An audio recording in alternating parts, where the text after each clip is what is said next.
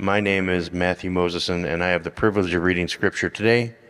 Today's Scripture is 1 John 5, verses 6 through 12. This is he who came by water and blood, Jesus Christ, not by the water only, but by the water and the blood. And the Spirit is the one who testifies, because the Spirit is the truth. For there are three that testify, the Spirit, and the water, and the blood. And these three agree. If we receive the testimony of men, the testimony of God is greater. For this is the testimony of God, that he is born concerning his Son. Whoever believes in the Son of God has the testimony in himself. Whoever does not believe, God has made him a liar, because he has not believed in the testimony that God has borne concerning his Son. And this is the testimony, that God gave us eternal life, and this life is in his Son. Whoever has the Son has life. Whoever does not have the Son of God does not have life. This is the word of the Lord.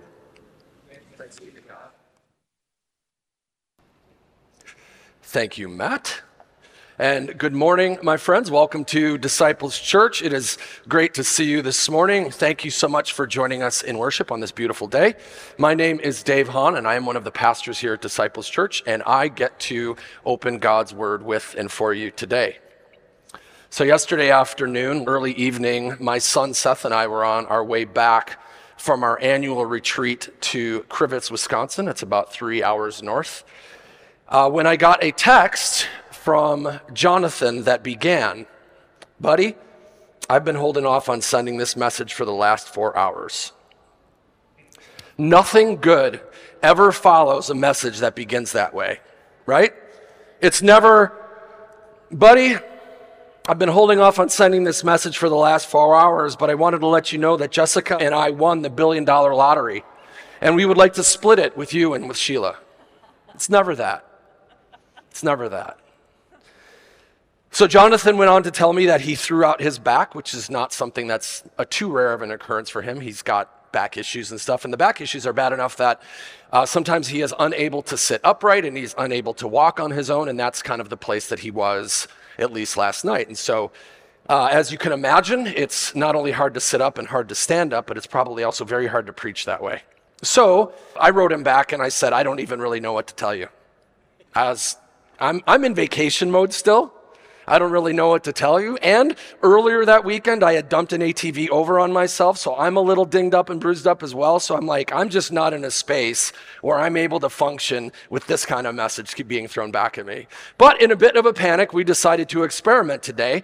So what I did is I looked at his notes for today's message, and I will attempt to inject as much of myself, either good or bad, into the notes as I can. I am trusting, as always, that God is going to use this hybrid approach to bring himself glory, and I am expecting that this little adventure will go fairly well because Jonathan and I actually think pretty similarly about the gospel, even if our deliveries are admittedly a tad different. So it is not our intent to make a habit of this kind of a practice. We will only try to employ this kind of a thing in emergencies. So, are you ready to go on this ride with me? All right, awesome. So if you remember, last week we addressed the Apostle John's suggestion that those who have been born of God have overcome the world. Those who have been born of God have overcome the world, meaning born again believers, and there are no other kind. Believers are born again or they're not believers. Born again believers are no longer bound by the world's perspective, its values, or its systems.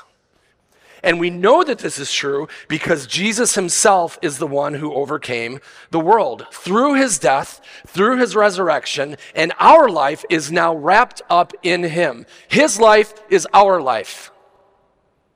It is no longer we who live, but it is Christ who lives in us.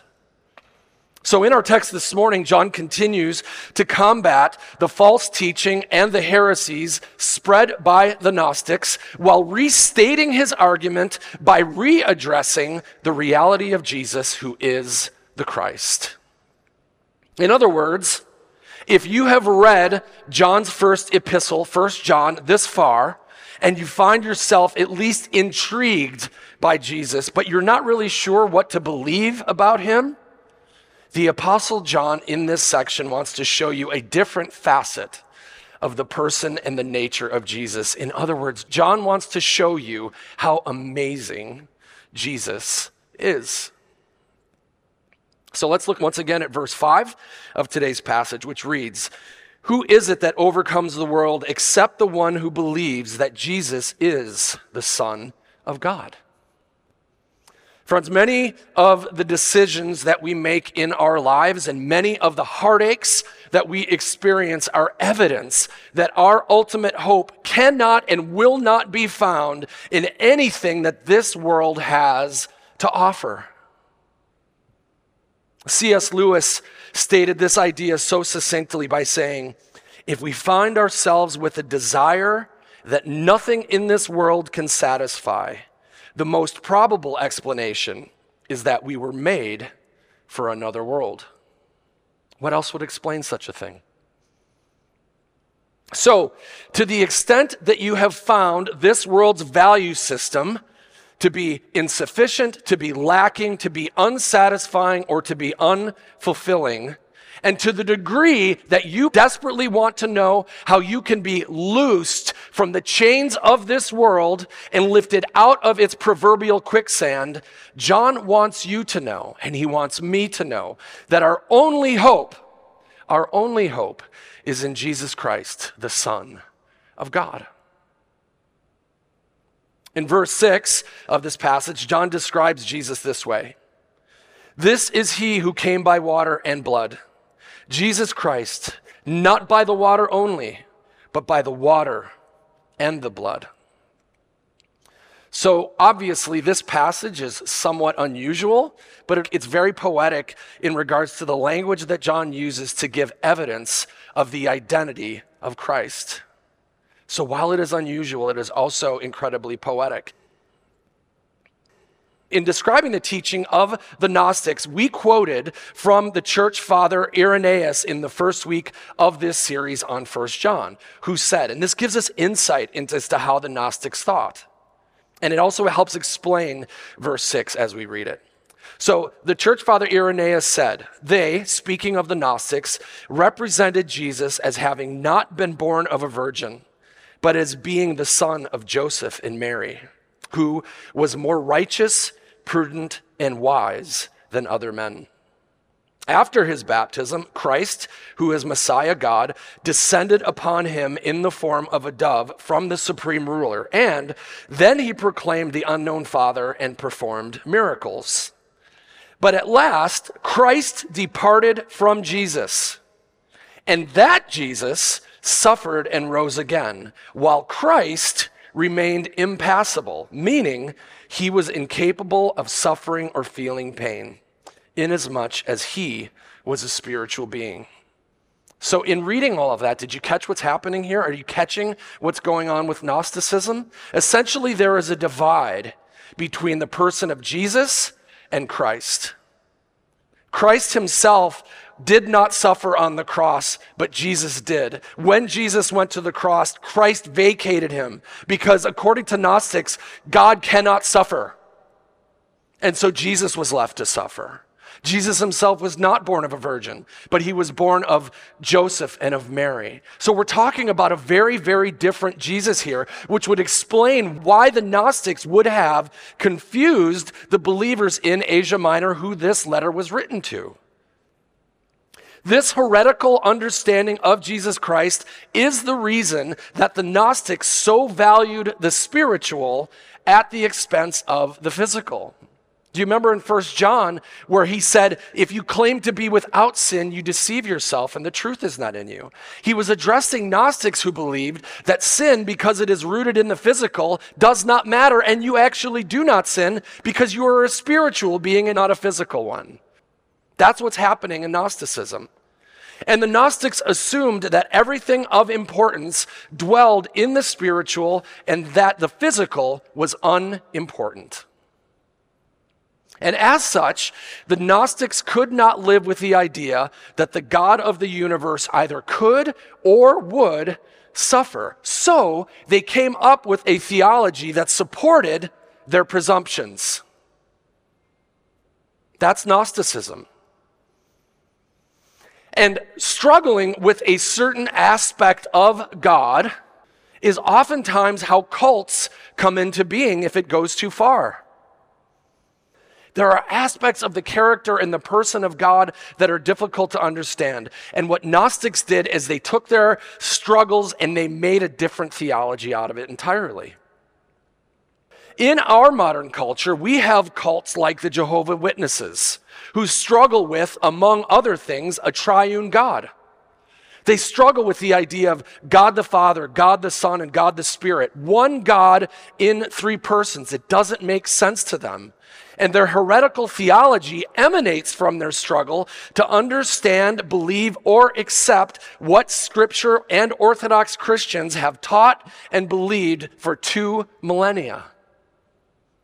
Because we do not understand it, because we do not accept it, we are creating an entirely new theology altogether.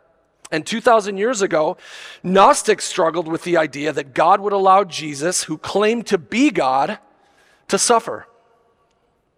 So they created a new theology that separated Jesus from the Christ, separating the humanity of Christ from the divinity of Christ.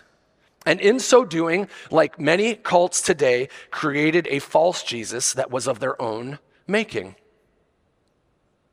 And this was the Jesus, and this was the gospel, quote unquote, that they were bringing forth to the churches in Asia Minor and that John is writing against. So, in verse 6, John argues against the Gnostics by describing Jesus, the means by which Christians overcome the world. And he describes him as the one who came by the water and the blood. Now, there is a little bit of ambiguity in its uniqueness as to what exactly John is referencing here in verse 6 when he says the water and the blood. And if you were to look at several Bible commentaries, you would find several possibilities that scholars would recommend to explain this verse. But for the sake of time and not to go through all of the different ways that verse has been interpreted, and on behalf of both Jonathan and myself, I'm going to give you Jonathan's and my best shot at explaining verse 6. We happen to agree on this. One of the best rules in biblical interpretation is that you let the Bible interpret itself. You let the Bible interpret itself, meaning you use what is abundantly clear in Scripture to explain what is unclear. You use what is simple to make sense of the difficult. And to that end, it is worth looking at other passages to see where ideas similar to chapter 5, verse 6 pop up.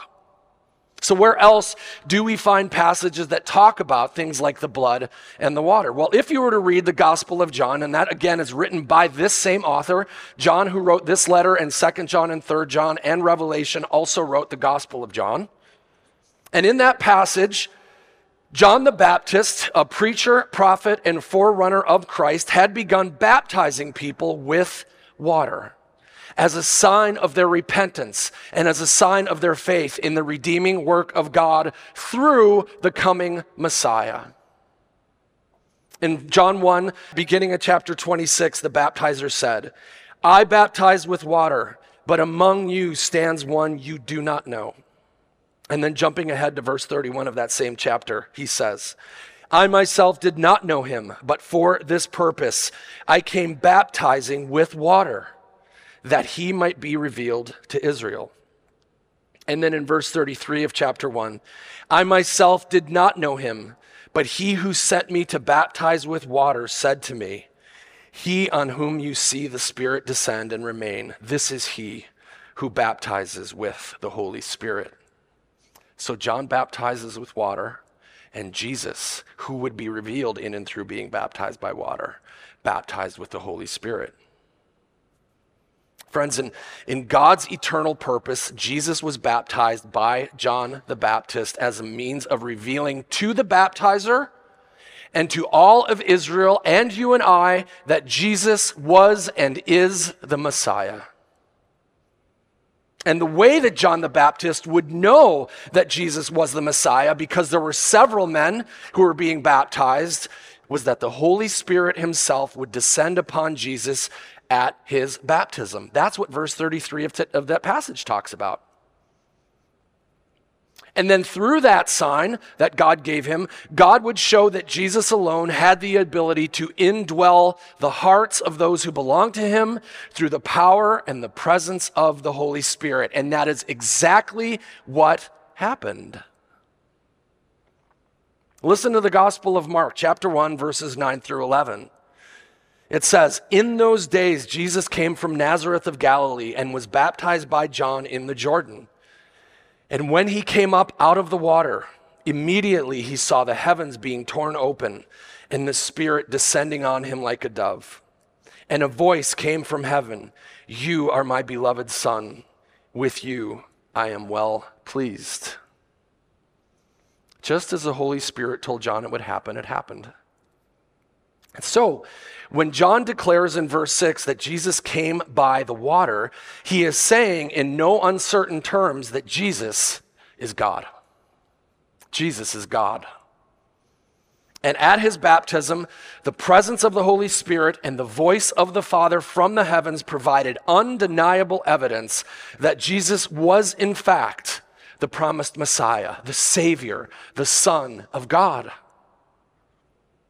Now, that alone is certainly enough to counter the claims that the Gnostics were making, but John doesn't stop there. Along with saying that Jesus came by the water, John also said that Jesus came by the blood, right? Meaning, Jesus' deity was verified at his baptism, right? The Holy Spirit descends upon him. The Father calls out of heaven who he is.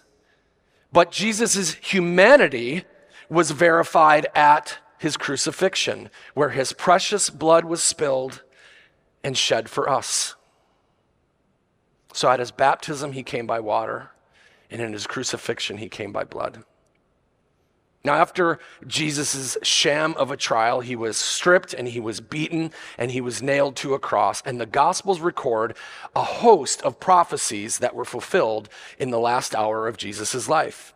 So in John 19, verses 28 through 34, the Apostle John records, "After this, Jesus, knowing that all was now finished, said, to fulfill the scripture, 'I thirst.' A jar full of sour wine stood there, so they put a sponge full of the sour wine on a hyssop branch and held it to his mouth. When Jesus had received the sour wine, he said, 'It is finished,' and he bowed his head and gave up his spirit.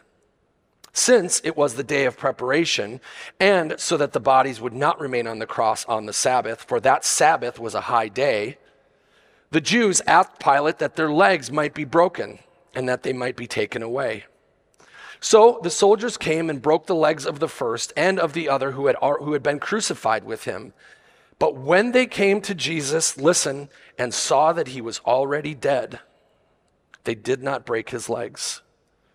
But one of the soldiers pierced his side with a spear, and at once there came out blood and water."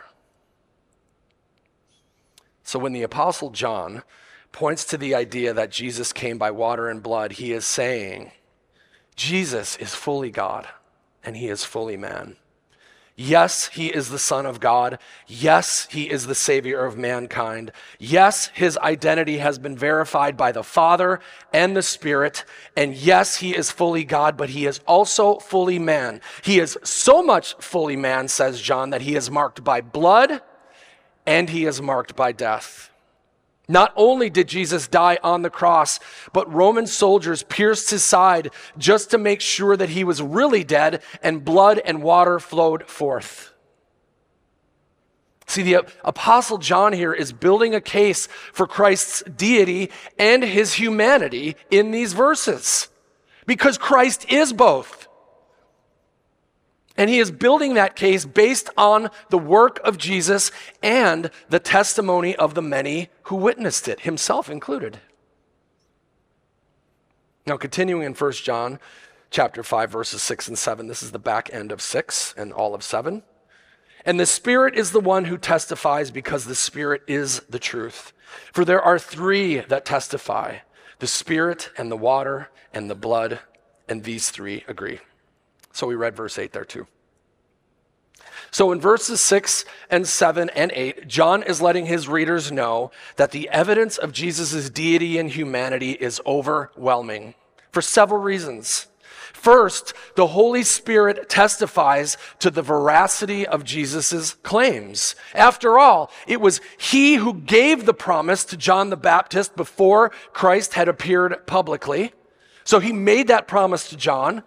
And then it was he himself who fulfilled that promise by being the very one who then descended upon Jesus. So God declares to John that this is how you are going to know who the Messiah is. And then God the Spirit comes and descends upon Jesus, revealing that he is the one. And the means by which the Spirit revealed himself as the testimony was through the baptismal waters of Jesus Christ. This is how the Spirit was able to testify, that he had said that this was going to happen, and then he himself completed it. This was a verifiable and historical moment that was attested to by public record and the witnesses of those who gathered. But Christ's identity as fully man and not spirit alone was made clear at the cross. This is where we get into the blood. This is where his blood was poured out and he gave up his spirit. And if those pieces of evidence were not significant enough on their own, John tells us that all three elements, meaning the water, his baptism, the blood, his crucifixion, and the Spirit are in agreement. But John doesn't even stop there, though that would be plenty. He puts the proverbial nail in the coffin of this argument in verses 9 and 10 by speaking to the character of the Holy Spirit as a key witness. Verse 9 of 1 John reads, "If we receive the testimony of men, the testimony of God is greater, for this is the testimony of God that he has borne concerning his Son. Whoever believes in the Son of God has the testimony in himself. Whoever does not believe God has made him a liar, because he has not believed in the testimony that God has borne concerning his Son." My friends, if human testimony can bear the weight of a legal burden and be enough to verify a certain claim, how much more valuable do you suppose, how much more trustworthy do you suppose is the testimony of the Holy Spirit himself? The one who verifies the identity of Jesus Christ as the Son of God. The testimony of man, by way of comparison, is nothing. The Spirit of God himself testifies inwardly and outwardly. And in an incredible twist, John lets us know that not only does the Holy Spirit provide evidence at the baptism of Jesus and in the death of Jesus, and he does, but he actually bears witness in the hearts of those who believe in Jesus. That's you and me. The Spirit within us testifies to the truth of who Christ is and who we are in him. Romans 8:4 says it this way: "For those who are led by the Spirit of God are sons of God." And then jumping ahead to verses 15 and 17 of Romans 8. "For you did not receive the spirit of slavery to fall back into fear, but you have received the spirit of adoption as sons, by whom we cry, 'Abba, Father.' The Spirit himself bears witness with our spirit that we are children of God." Did you hear that?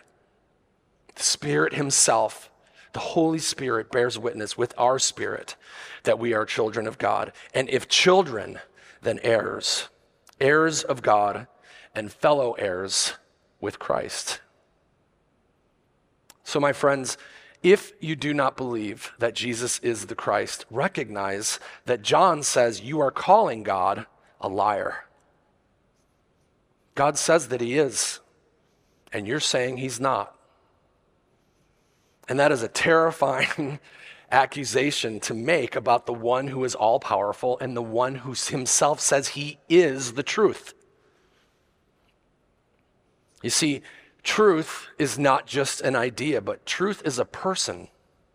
And that person is God himself, who says that Jesus is the Christ, who says that Jesus is fully man and fully God based on his baptism and his crucifixion. And he bears witness, the same Spirit bears witness with our spirit that we are children of God and heirs with Christ. So let's not call the Spirit a liar. Finishing up in verses 11 and 12. And this is the testimony, that God gave us eternal life, and this life is in his Son. Whoever has the Son has life. Whoever does not have the Son of God does not have life. Now, I am going to talk about some of these ideas next week in a message that I actually wrote. But today, I will just leave things here. As we discussed earlier, part of what the Gnostics struggled with is the idea that spiritual beings could experience hardship. Remember? That's why they created separation between Jesus, who suffered on the cross, and the Christ. They could not imagine that God would suffer. You see, the Gnostics wanted pleasure, and they wanted comfort, and they wanted to do whatever was necessary to avoid hardship and pain. And as such, the death of Jesus Christ flew directly in the face of their presumptions. That doesn't make sense, they thought. And in their desire to explain away the things that did not sit well with them, they sadly missed a critical truth. In doing so, they missed a critical truth. And the truth is that Jesus, who is fully man and fully God, did not have his life taken from him, but he laid it down freely. He did not have his life taken from him, but he laid it down freely. Prior to his death, Jesus said in John chapter 10:18, "No one takes my life from me, but I lay it down of my own accord." I lay it down of my own accord. In verse 18, Jesus was explaining that the reason that he was willing to lay down his life is because of the tremendous love he had for his Father and for his sheep, those who belong to him by faith. He was willing to do it. And the truth that the Gnostics missed did not even end there. Yes, they missed that Jesus laid down his life of his own accord, but worse than that, they missed what followed. In that same verse, Jesus continued, "No one takes it from me, but I lay it down of my own accord." Listen, I have authority to lay it down, and I have authority to take it up again. He lays it down of his own accord, and he has the same authority to take it up again. My friends, the Gnostics, simply put, could not abide the idea of worshiping a dead Savior. And on that, I think we would all agree. On that, we would all agree. Because, my friends, as Scripture tells us, if there is no resurrection, then the Bible is not true. And Scripture tells us that we are to be pitied the most among all people. The center point of the gospel is the resurrection. As a pastor friend of mine once said it, if there were only a cross, Jesus would only be a martyr. If there were only a resurrection, we'd simply have a modern miracle. But in both the cross and the empty tomb, we have our salvation. In the cross and in the empty tomb, we have our salvation. Both are the gospel. My friends, there was in fact a cross, and there was and there is a resurrection. And the same Christ who laid down his life freely of his own accord also took up his life again. And it is through Christ's death and through his resurrection that we are freed from the chains and the bondage of this world and its systems. It is through Christ's death and his resurrection that he gave us eternal life, which we will talk about at length next week. And it is through Christ's death and resurrection that we were brought into communion not only with God, but with one another.